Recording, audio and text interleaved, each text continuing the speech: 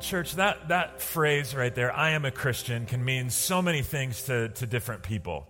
And if you were to poll people like we talked about last week out in our city or our town, our culture out there who aren't themselves Christians, you might get a wide variety of answers, a number of which that may not be super flattering. We'd get a real cross-section of definitions. And then when it comes to, for those of us that are Christians, what does it actually mean when we say those words, I am a Christian? What should it mean?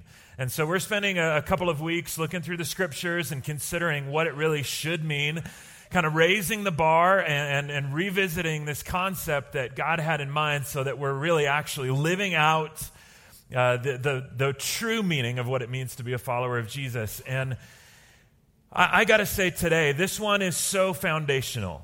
When you call yourself a follower of Jesus, I believe that more than anything else, what you're saying is, I am now going to love others the way that God loved me. Let that soak in for just a second. I think the true mark of a Christian is one who loves others with the same love that God has for you. Now, that's an incredibly high standard to love in that capacity. I love Mountain Dew. Do I have any Mountain Dew fans?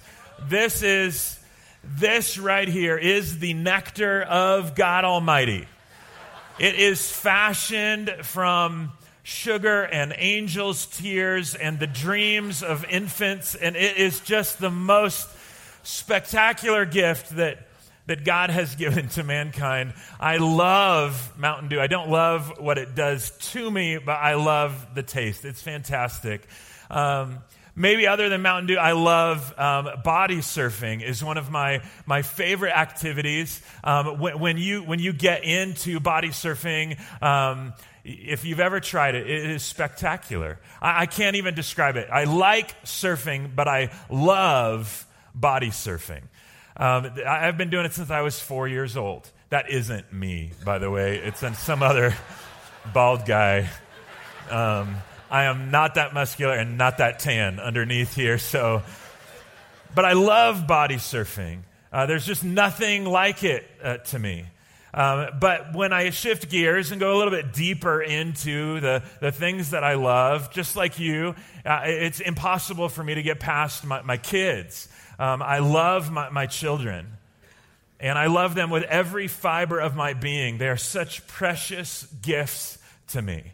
Leilani, my little girl now, she'll just say things that are so disgustingly cute that I will start to weep. We'll just be in Target, and she'll say something, and Anna will look over, and tears are coming down. Why are you crying? It's just, she's so cute. It's killing me.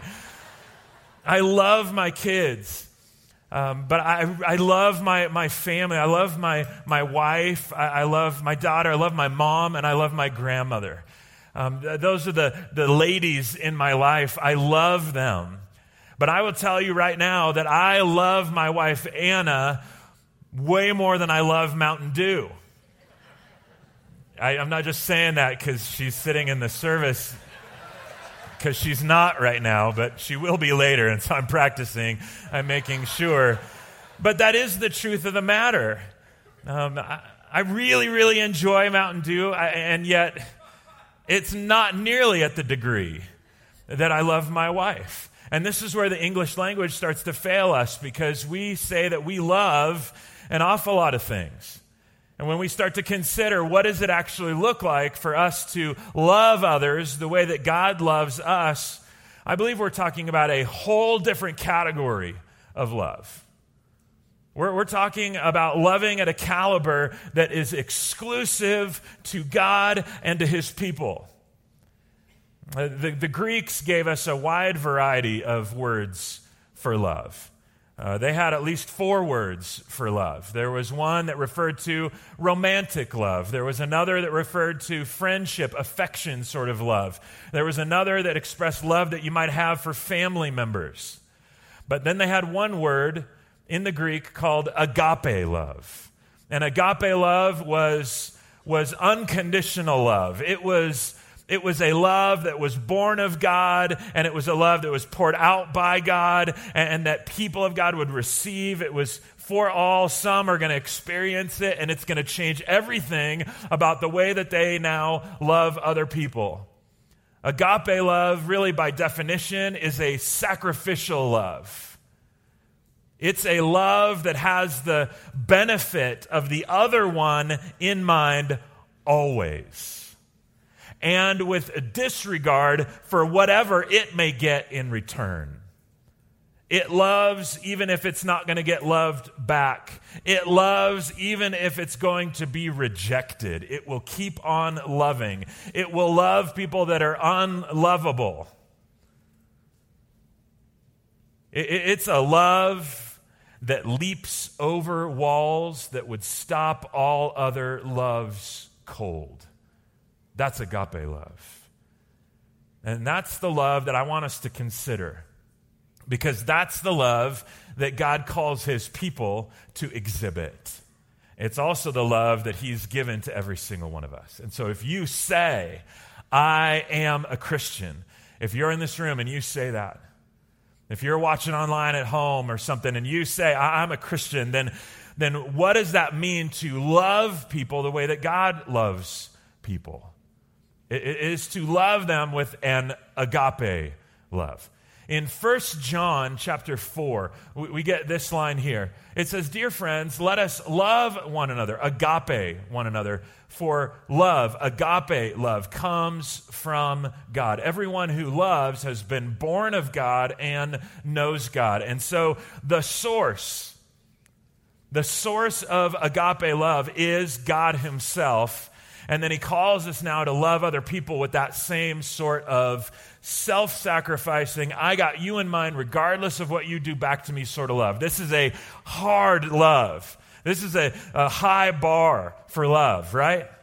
In 1 John chapter 3, in verses 16 through 18, it says, "This is how we know what love is. Jesus Christ laid down his life for us."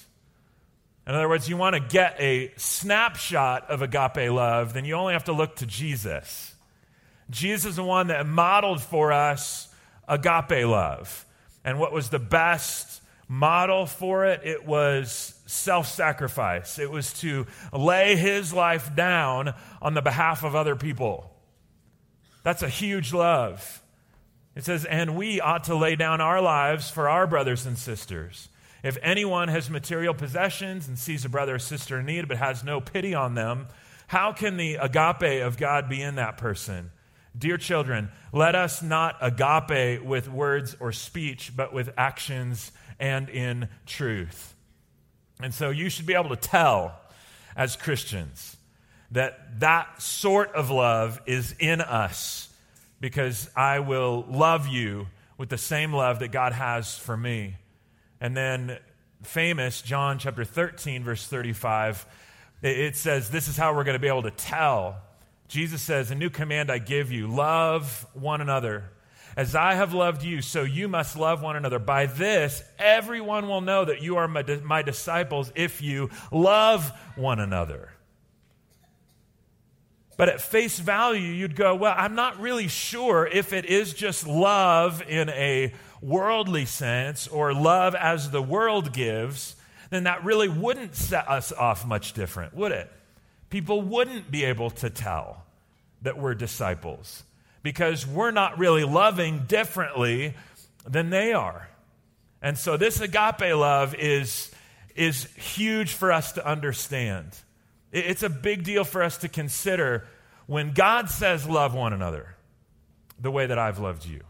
When God says to agape people, what's that actually mean? What's that actually look like? We're called to agape the family of God. We're called to agape our enemies. We're called to agape, if we're husbands, our wives.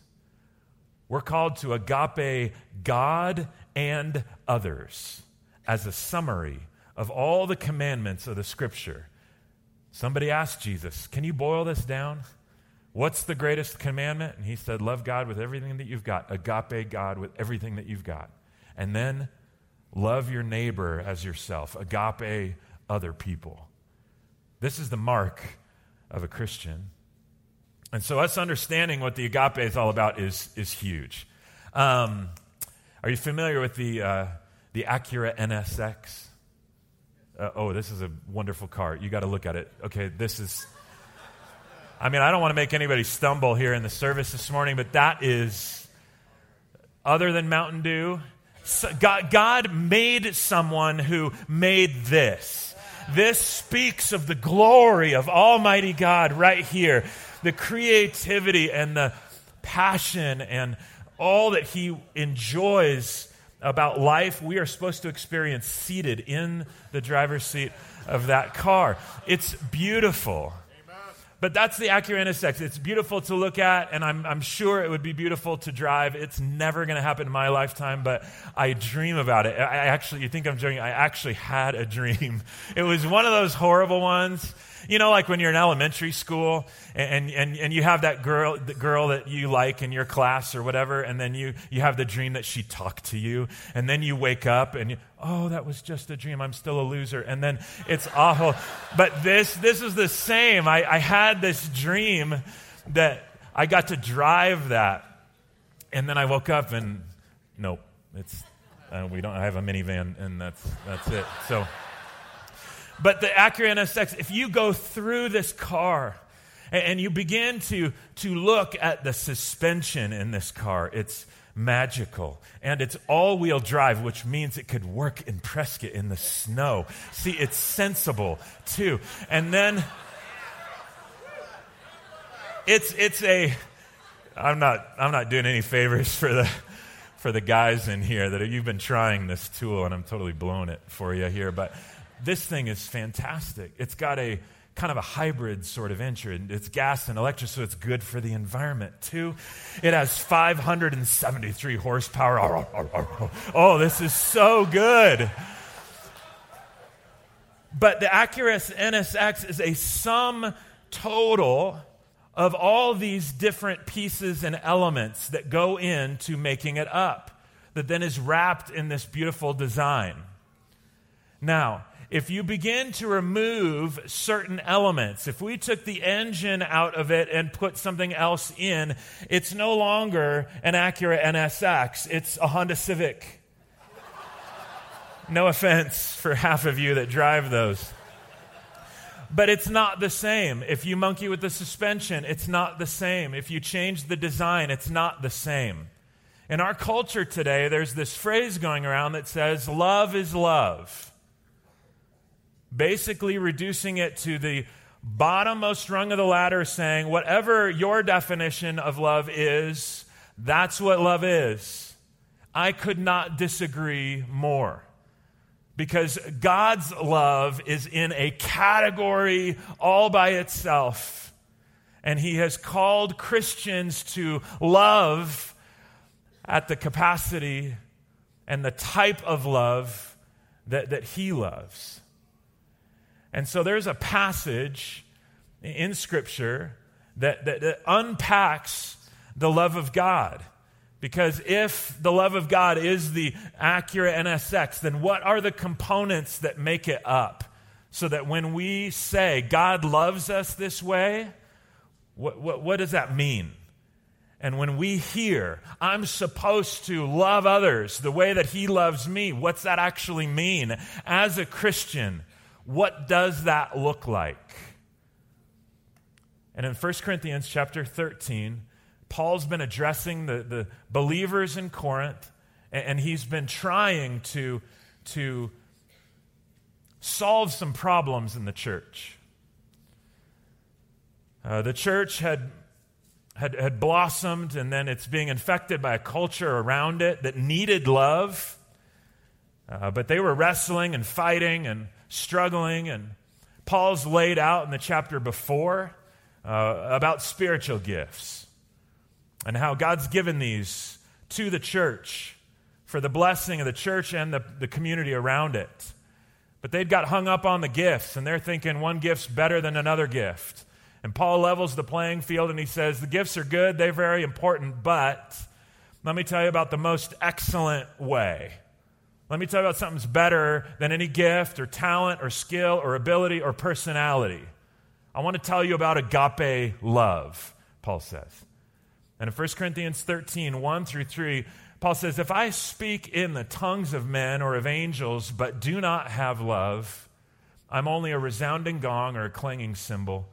If I have the gift of prophecy and can fathom all mysteries and all knowledge, and if I have a faith that can move mountains but do not have love, I am nothing.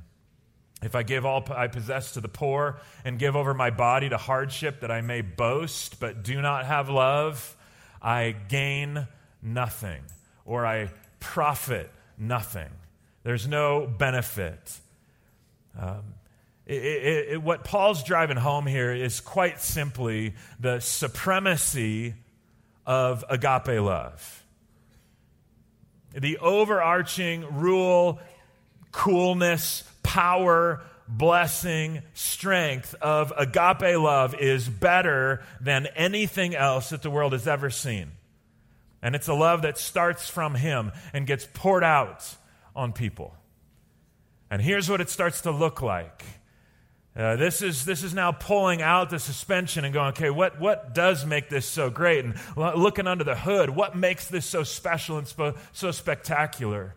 And he starts to unpack these elements of godly love. And as we look at this, I want you to keep two things in mind. What you're going to look at here are always descriptors, first, of God Himself. When you see these descriptions come up, remind yourself that the God of love, these are qualities and characteristics that He best possesses and displays. But then second, keep in mind that now this is the type of love that we are supposed to exhibit and show to other people. He loves us, we're supposed to love people in this manner. And so he describes it this way in verse 4. Agape is patient. Agape love is kind. A lot of these don't need a whole lot of explanation. Patient and kind go together, don't they? As do impatient and mean. And he's saying love is long-suffering. Love is considerate. Love is tender. Agape love is one that doesn't have its own desires and timeline at the forefront. Agape love is patient. Agape love is kind. It's compassionate. It's something that would draw you in closer rather than push you away. Remember, these are descriptors of our God. And they're supposed to be descriptors of Christians. And then he goes into a list of some things that agape love isn't. And sometimes to define something, it's equally as helpful to find out what it isn't as it is what it is. And so he says it does not envy. Agape love does not envy. In other words, it doesn't have as its focal point me. Envy, jealousy is about me and my desires being met when I get what you have or when I get what I don't have. And agape love says, no, we don't play that. Agape love says, I'm content with what I have and I'm happy when you get blessed. When I see other people get blessed, then that brings me joy. It does not envy. It does not boast. Agape love doesn't show off. Agape love doesn't give the appearance of love and withhold actual love. Agape love is motivated with a heart to see someone else benefit, not just look like they're doing the loving thing. The Oscars were last week. That's a big parade of a whole bunch of people that just want to give the appearance of, oh, look how loving and kind and generous and whatever we are. And some of them, it may be motivated by a sincere heart. We don't know, but a lot of it isn't. And agape love doesn't just give the appearance of love. It actually loves. It doesn't boast. It's not proud. Pride is just an inflated sense of self. I heard it said that there's the pride of face, and that's just obnoxious. There's the pride of race, which is vulgar. But one of the worst of all prides is the pride of grace. It's a spiritual pride that says, I'm on the in crowd, and so I'm better than you. You didn't earn your way into a relationship with Jesus. Were it not for the agape love of God through Jesus, you'd be lost just like me.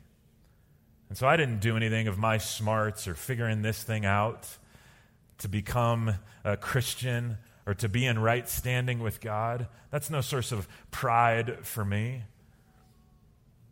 Love is not proud from God's perspective.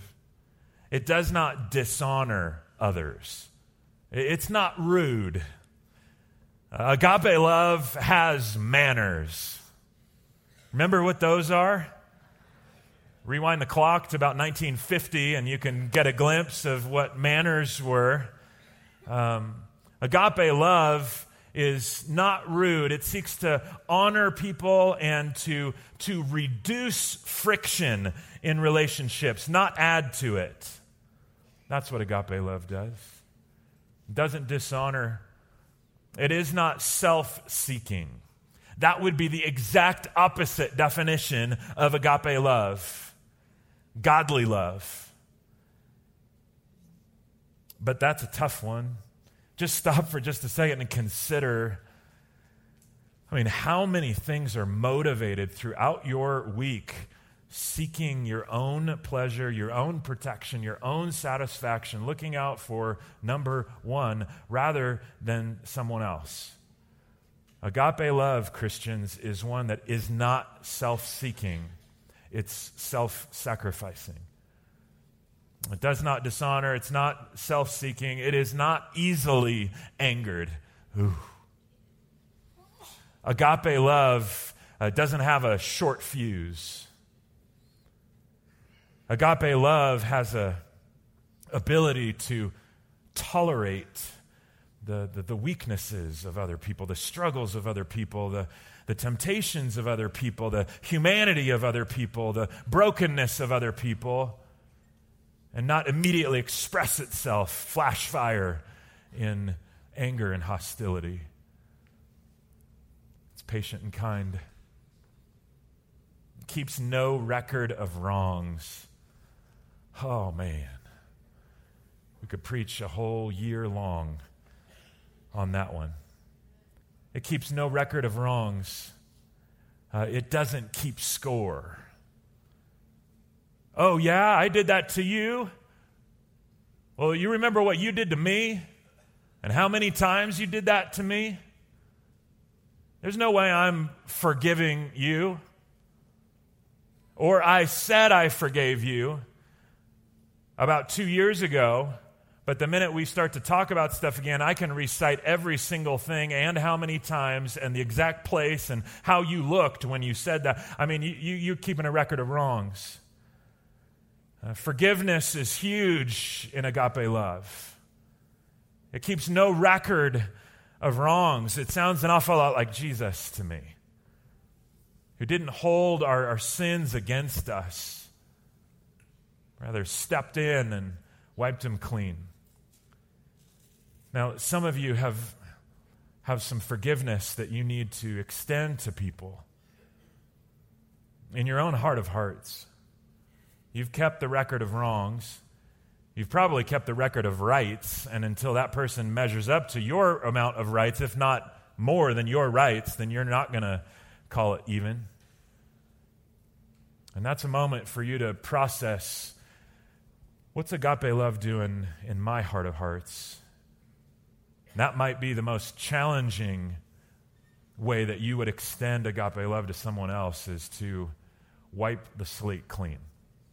Now, I know some of you have been through hideous, awful things, legitimately abusive, gross, disgusting things at the hand of someone else, just like Jesus.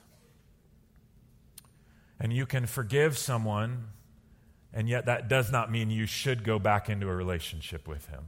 That you put yourself in proximity where you're going to let that happen all over again. But you can release them to the Lord. You can say, Lord, you're the one that holds justice. I don't need to deal with this. I forgive them just as you forgave me. That may take a while, but that's agape love at work. Keeps no record of wrongs. And then last here, love does not delight in evil, but rejoices in the truth. And that's big. Love, agape love, it doesn't delight in evil. Love is not love by how anybody wants to define it. There are some things that people do in the name of love that is incredibly hurtful to someone else in the long run. And agape love would never do that to somebody. Agape love, godly love, doesn't do things that lead people to evil. It doesn't do things that celebrates the evil that other people do. And in fact, to round out the definition then of love, it really helps us, because sometimes, as difficult as it is, sometimes the most agape loving thing that we could do to someone is to speak truth in what? Love. Don't just speak truth. Truth and agape love, that's a very powerful combination. When you speak the truth into a situation, it's saying, I love you enough because I know where this is headed. It's like if you were driving down a road, a twisty mountain road, and you came around a corner to discover that the road was out. I mean, a big sinkhole. The whole road had just collapsed out. And in panic, you step on the brakes and skid to a halt right up to the front tires of your car, right over the edge. And you stop and you're, whew, that was close. You know now the truth about this road. And so it would make sense then that you would get up out of your car and you'd go a couple miles back up the road, right? And you would start to tell people, hey, slow down. The road is out up ahead. And don't keep going at the pace that you're going, because this is going to kill you if you continue to go. The road is out. Stop. That would be the agape loving thing to do. It would not be love to know that the road is out up ahead and go back a couple miles up the road and just flag people down and they go, what's the matter? Oh, nothing. I just wanted to give you a cup of water. You thirsty? Oh, yeah, thanks. It's Mountain Dew. That's not even water. Cool, that's sweet. And then, I hope they didn't drive off the road.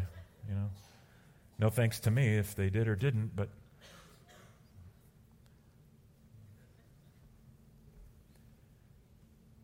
and he wraps up the working definition of agape love with just a handful of more things that godly love is. And it always protects. It always trusts. It always hopes. It always perseveres. Love never fails. Love, agape love, outlives everything. Agape love is permanent. It's going to press on for eternity. And so to receive that sort of love is the starting point. And then just to be used of God as Christians to love in that capacity. Love in a way that is always hopeful and always perseverant and always protecting the other. And this is the type of love that God's given us and the type of love that He's called us to give to other people. God is the one who is able to pull this off always. I'm lucky if I can do this sometimes. But I'm praying for more. I'm praying that God would take more ground in my heart and in my actions as a Christian to live and love like God's loved me. I can't do it without him, and you can't either. This is impossible apart from God to love at this capacity, especially always. But the more that I walk with him, and the more that I receive and experience and understand that's the love that he has for me, woo! Okay. Now it helps me figure out when I'm dealing with this person in line somewhere. Okay, I'm going to agape this person. Oh, when things don't go my way, how do I agape the people involved?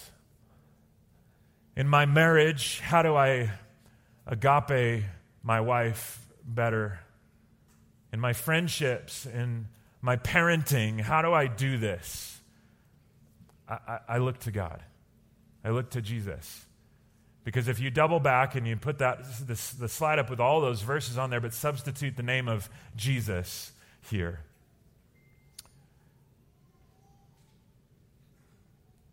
this works just as well. Jesus is patient. Jesus is kind. Jesus does not envy. Jesus does not boast. Jesus is not proud. Jesus does not dishonor others. Jesus is not self-seeking. Jesus is not easily angered. Jesus keeps no record of wrongs. Jesus does not delight in evil, but rejoices with the truth. Jesus always protects, always trusts, always hopes, always perseveres. Jesus never fails. And if you've struggled at all with understanding how God loves you, if you've heard that he does, well, here's a good definition. Here's a good start. But now, keep looking at that. But now think, okay, now God's called me as a Christian to love in the same manner that he has loved me. Now substitute your name for the name of Jesus there. Ron is patient. Ron is kind. I don't know. And go down the list with your name. Is it close? Is it far-fetched? Are there a couple maybe that he's ID'd to say, you've got a part of me to receive my love in this way in your life? Understand about me, and that'll probably grow up the area in your life that you're struggling with. It's a love issue. And so let him love you. Let the truth of his love wash over you as it's described here. And then pray that he would empower you to love people like that. And so, Father, I thank you so much for everybody that's here. I thank you that you care so much for us. That you have loved us with this everlasting love.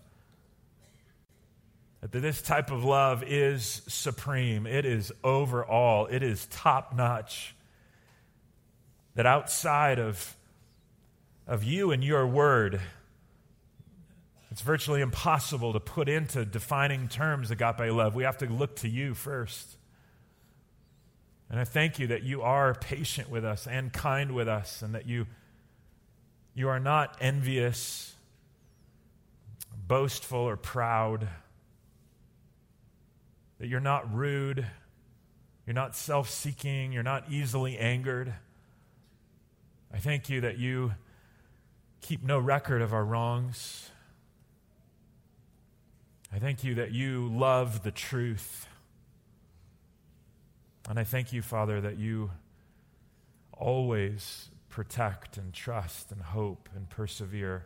I thank you that you never fail in your love for us. Now make us Christians that day by day love everyone always in the manner that you have loved us. In Jesus' name.